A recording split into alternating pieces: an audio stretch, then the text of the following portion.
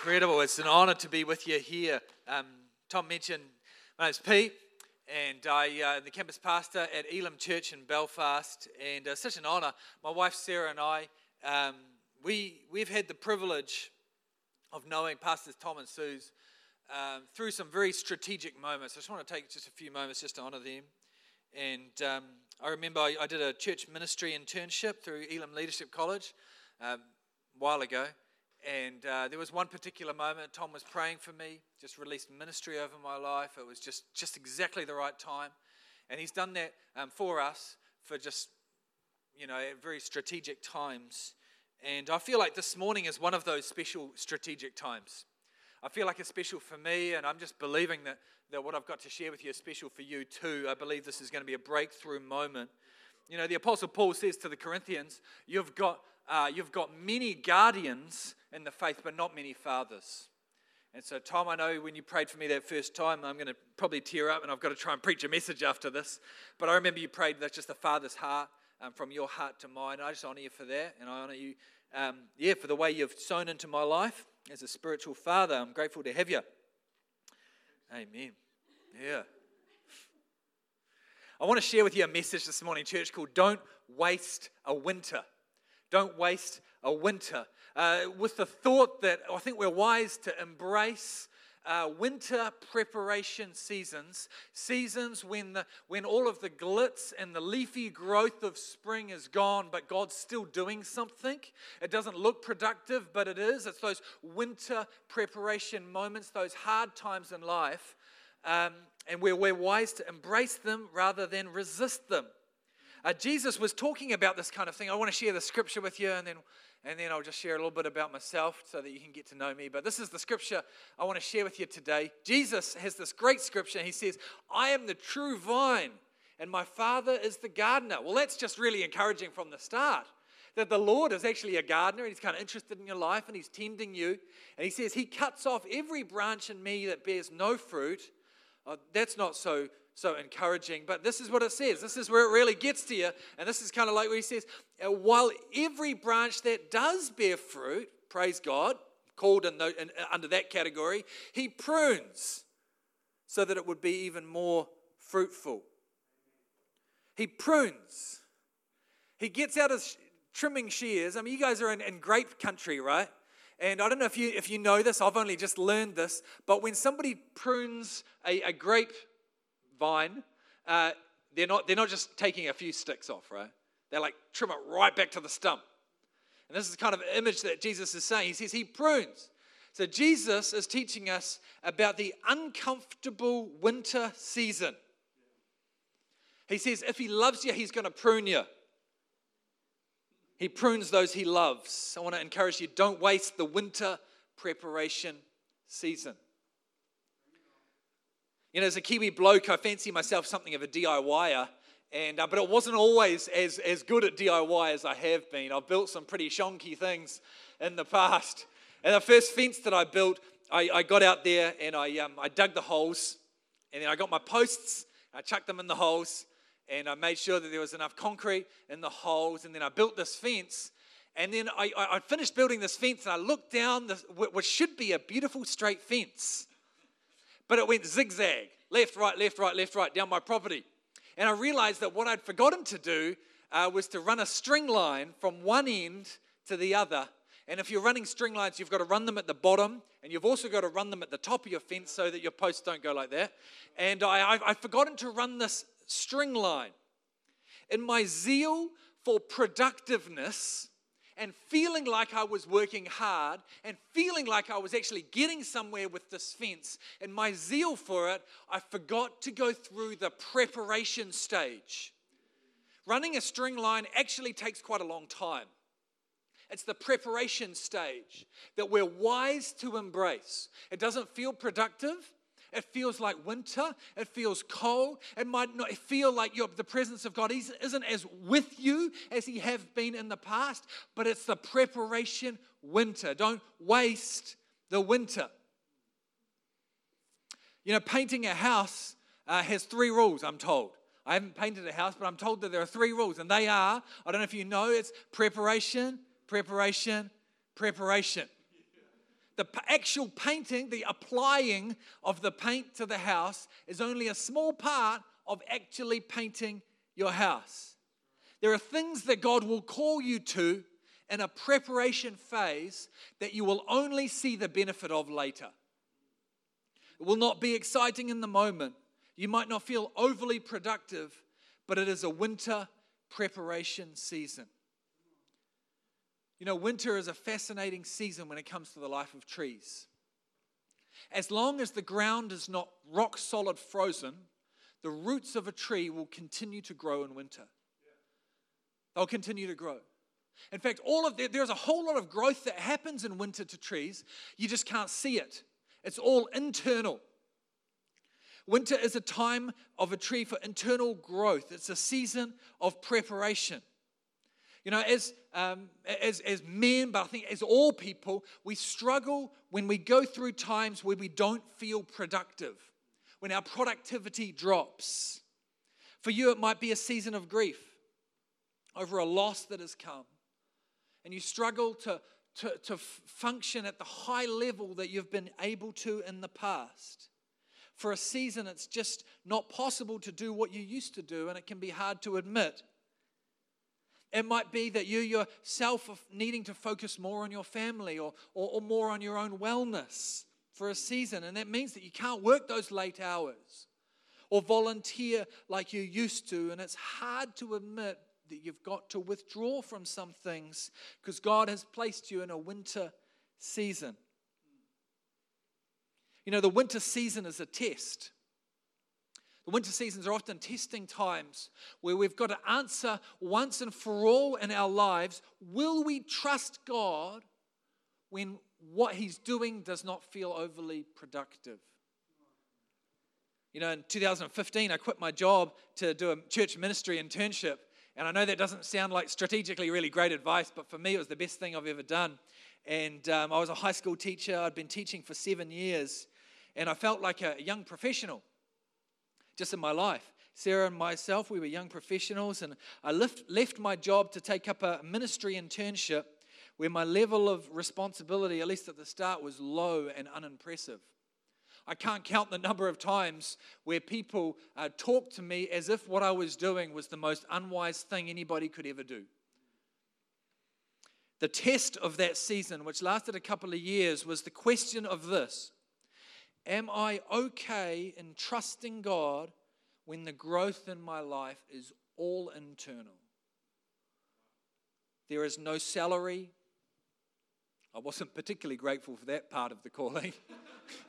There was no title. There was no external opportunities. It was a winter preparation season. And it was a test. God will lead us into times like that. You know, King David was led into times like that. As a teenager, he had this incredible experience where the prophet Samuel came to his house, saw all of his brothers, and said, there's got to be somebody else because these guys ain't it. I don't know if you're a brother you've got older brothers, that is fantastic. It's great. I would love to be, saying, don't worry about these guys. This guy's my man. So that's his experience. And he gets anointed king of Israel, and God makes him wait nearly 15 years before he saw the promise. And some of those times of waiting, he was hiding in caves with outcasts as his friends. And in that time, he got a revelation that he couldn't have got from the palace. This is what he says in Psalm 18, verse 1 and 2. The Lord is my rock, my fortress and my deliverer. The Lord is my rock in whom I take refuge, my shield and horn of my salvation, my stronghold. How does he know that that's true? He knows that's true because he woke up, I'm just imagining in my mind, on a Monday morning, and he needed the Lord as his salvation. He found himself in a pit of discouragement, and he needed to know that the Lord was his refuge. And guess what? God was his refuge in those times of trouble. He found himself in a winter season, and he got a revelation for the closeness and the goodness of God that he could not have got from the palace. He passed the test. King Saul, on the other hand, didn't pass the test. That's kind of the comparison in Scripture of their lives. One particular moment early in Saul's leadership, he rallies an army to fight the Philistines. And when the Philistines turn up for battle, the Bible says that they were soldiers as numerous as the seashore. So Saul kind of freaks out, and he knows he needs the hand of God in order to actually win the battle. And so he does what he should do, actually, to start with. He does what he should do, which is call the prophet Samuel to come and intercede for him so that they might have the blessing of God in the coming battle. But God has a test for him, because the test wasn't, in fact, whether he would call Samuel. The test was how long he would wait for Samuel before he took matters into his own hands. And he waited for Samuel. And Samuel was slow in coming, and slow in coming. And then Saul took matters into his own hands and offered the sacrifice himself. Samuel turns up. He says this in chapter 13, verse 13. He says, "You have done a foolish thing," Samuel said. "You have not kept the command the Lord your God gave you. If you had, he would have established your kingdom over Israel for all time. But now your kingdom will not endure. The Lord has sought out a man after his own heart and appointed him ruler of his people. For you have not kept the Lord's command." It was a winter experience. It was a preparation moment where Saul had to choose whether to trust God or trust himself, but he couldn't choose both.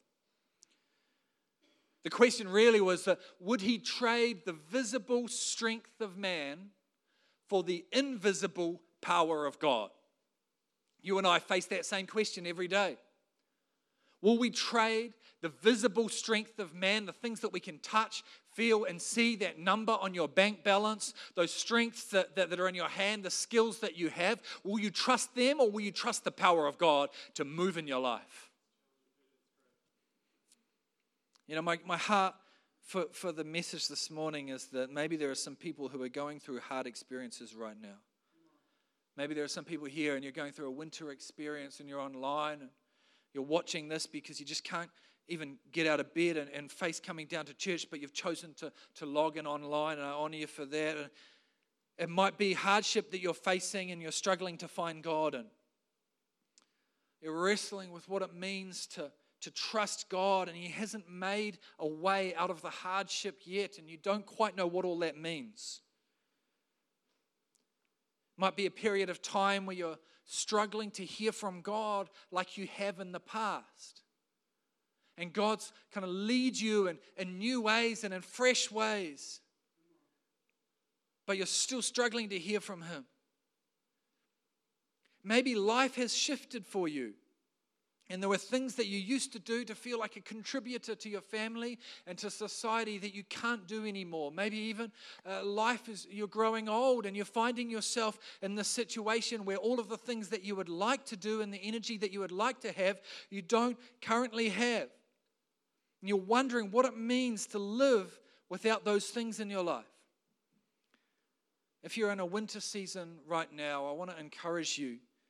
This is a normal experience. It's an experience that God gifts us. God leads us in. And part of my heart this morning is to come against the lie that you and I believe often, which is that hardship comes from failure. That's a lie. We often think that. It pops out in our prayers when we say to God, God, I've been so good. I've been working so hard. Why would you send this thing into my life? And it's based on this idea that as long as I work hard enough and I do more and if I kind of just focus enough and pray hard enough, then I'm not going to experience hardship in my life. But it's a lie, because God prunes those He loves. Scriptures teach us that often God allows us and actually calls us into challenging times. If you read the passage about Jesus walking on water, you'll notice that Jesus called the disciples to go out on the lake knowing that there was a storm coming. So I want to share with you today just 3 purposes. These aren't all the purposes. These are just 3 that spoke to me, and I believe they'll speak to you. For hard times, for winter seasons. Winter seasons bring an opportunity for closeness with God. When have you felt most close with the Father? Was it when you had all the strength you needed day to day to do what you needed to do? Was it when your finances were able to cover your expenses and you weren't feeling stretched? Or was it when you only had enough because God was providing for you each moment of the day? Isaiah chapter 43 verse 2 says, when you pass through the waters, I will be with you. God is speaking to us and He's saying, when you pass through the waters, I will be with you. He's not saying, I've got this picture in my mind of the flood waters coming down the river here, and it's turbulent and it's dangerous, and nobody with half a brain would ever go anywhere near it. And you're standing at the edge of these turbulent waters, and God is saying, because I am with you, we can walk through these things. It's not that I'm going to pick you up and ferry you to the other side of the river. It's that I'm going to walk with you, and we will be enough because I am with you. It's a closeness with God that we can only get in these times. You know, a few years ago, there was one particular time in my life where I suffered an injustice. At the time, it felt like quite an extreme injustice, and I was struggling to understand why. And the way I dealt with it was I stand at this bathroom window where there was nobody around, and I would verbally process to the Lord out loud as if He was just a mate standing there with me. And I just process the heartbreak, the disappointment, the anger, the injustice of the situation. It was a winter season. But I'm not sure if I've ever had a closer time with God. When I had to talk with Him as I talk with a friend every night just to survive. It was a winter season. Second thought for you today is that winter seasons are a time of closeness with the Lord, and that's why He calls us into those things. But also, winter seasons are perspective shifting. They're perspective shifting. Paul the Apostle was an incredible man of God, and he was unfairly criticized. I'm not sure if I could do this as a pastor, but he was put in prison for his obedience to Jesus. He's put in prison, and some people in the church, they responded by trying to grab hold of the power that he carried within the church. Power-hungry Christians. And they tried to grab hold of it by unfairly criticizing him. Perhaps saying the reason Paul's in prison is because God's taken His blessing off him. He was being unwise. Maybe saying things like that. And so Paul responds in Philippians chapter 1 verse 17. He says, now talking about these people, these selfish, power-hungry Christians. And one of the things I love about the Word of God is that it's true to nature, right? Because today we have some power-hungry Christians that go around trying to seize the gospel for their own means. Not in this church, of course, but maybe somewhere else, I don't know. But this is what it says. Paul says this, the former preach Christ out of selfish ambition, not sincerely, supposing that they can stir up trouble for me while I am in chains. But what does it matter? The important thing is that in every way, whether from false motives or true, Christ is preached. And because of this, I rejoice. What an incredible perspective. He's saying, you can put me in prison, and you can call me all kinds of names, and you can preach Christ, and you don't actually love Him like you should, but I'm going to rejoice not only because you're doing what you're doing, but because you're preaching Jesus. Even though you're preaching against me, you're preaching against me and preaching for Christ. And so I'm going to rejoice because you're preaching Christ. It's perspective shifting. He's saying, it's not what's best for me that matters. You can put me in prison. You can take away my friends. You can take away my money. You can take away my legacy. You can take away my freedom, but I'm going to rejoice because Christ is being preached. You know, Corrie ten Boom, I don't know if you know her story, but she was somebody in World War II who suffered immensely for Jesus. During the 40s, her and her family were living in Holland, and they would rescue Jews. and they would hide Jews and then release them to safety. And her and her family helped save over 800 Jewish people until their arrest in February of 1944. The Gestapo came to their house and they arrested the whole family along with a whole lot of other people. And they placed their whole family in a concentration camp where her elderly father, died after just 10 days at the camp. Corrie and her sister Betsy lived in this camp. In December of 1944, in the concentration camp, Betsy died. She died, and on her deathbed, she told Corrie this statement: "There is no pit so deep that God is not deeper still." There is no pit so deep. They can't dig their way out of the presence of God. She's saying that you can take me, you can take my family, and you can kill my father, and you can place us in one of the darkest places spiritually known to man in the history of the world. And I will still find the presence of the Holy Spirit in that place. Come on, somebody, declare it with me this morning. I can go into the dark pit and I can find the presence of God in that place. I can see that the church is still advancing. I'm just getting passionate right now. You can see the church still advancing in the concentration camps of Nazi Germany. You can find the peace of God in that place. There is no pit so deep that the presence and the weight and the power and the blessing and the grace of our Lord Jesus Christ can't go. You can't dig a hole that disappears the presence of God.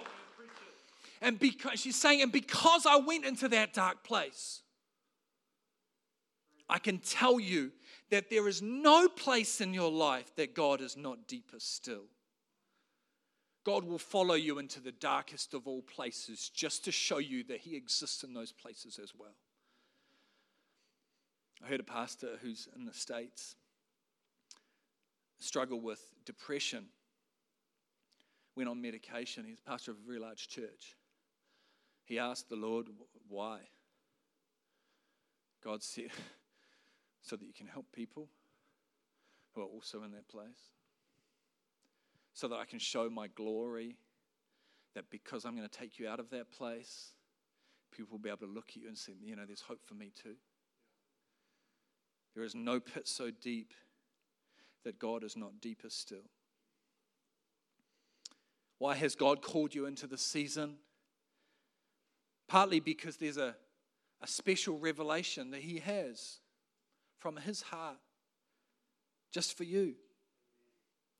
My final thought for you today is this, is that part of the purpose of a winter season in your life, I'm not trying to explain your pain or explain your tragedy or brush it aside, but just to give you perspective to see as God is moving in all things.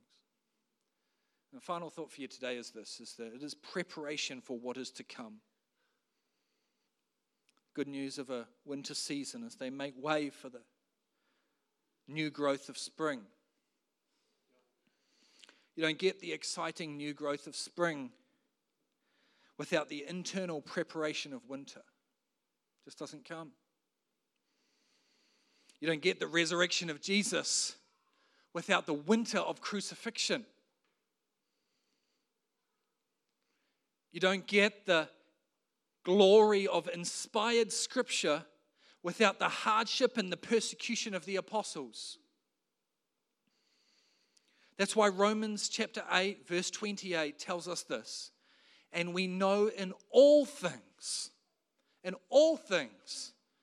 God works for the good of those who love Him, who have been called according to His purpose.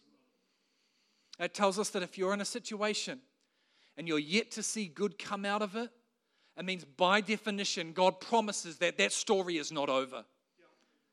If you're yet to see the good that God has promised you, it just means that it's on the way. It means the ice is starting to melt and spring will be here soon. Your story is not over. If you're only seeing winter, spring is on its way. Just want to just want to say, you might be thinking here, Pete, why do you come all the way from Christchurch just to bring this message?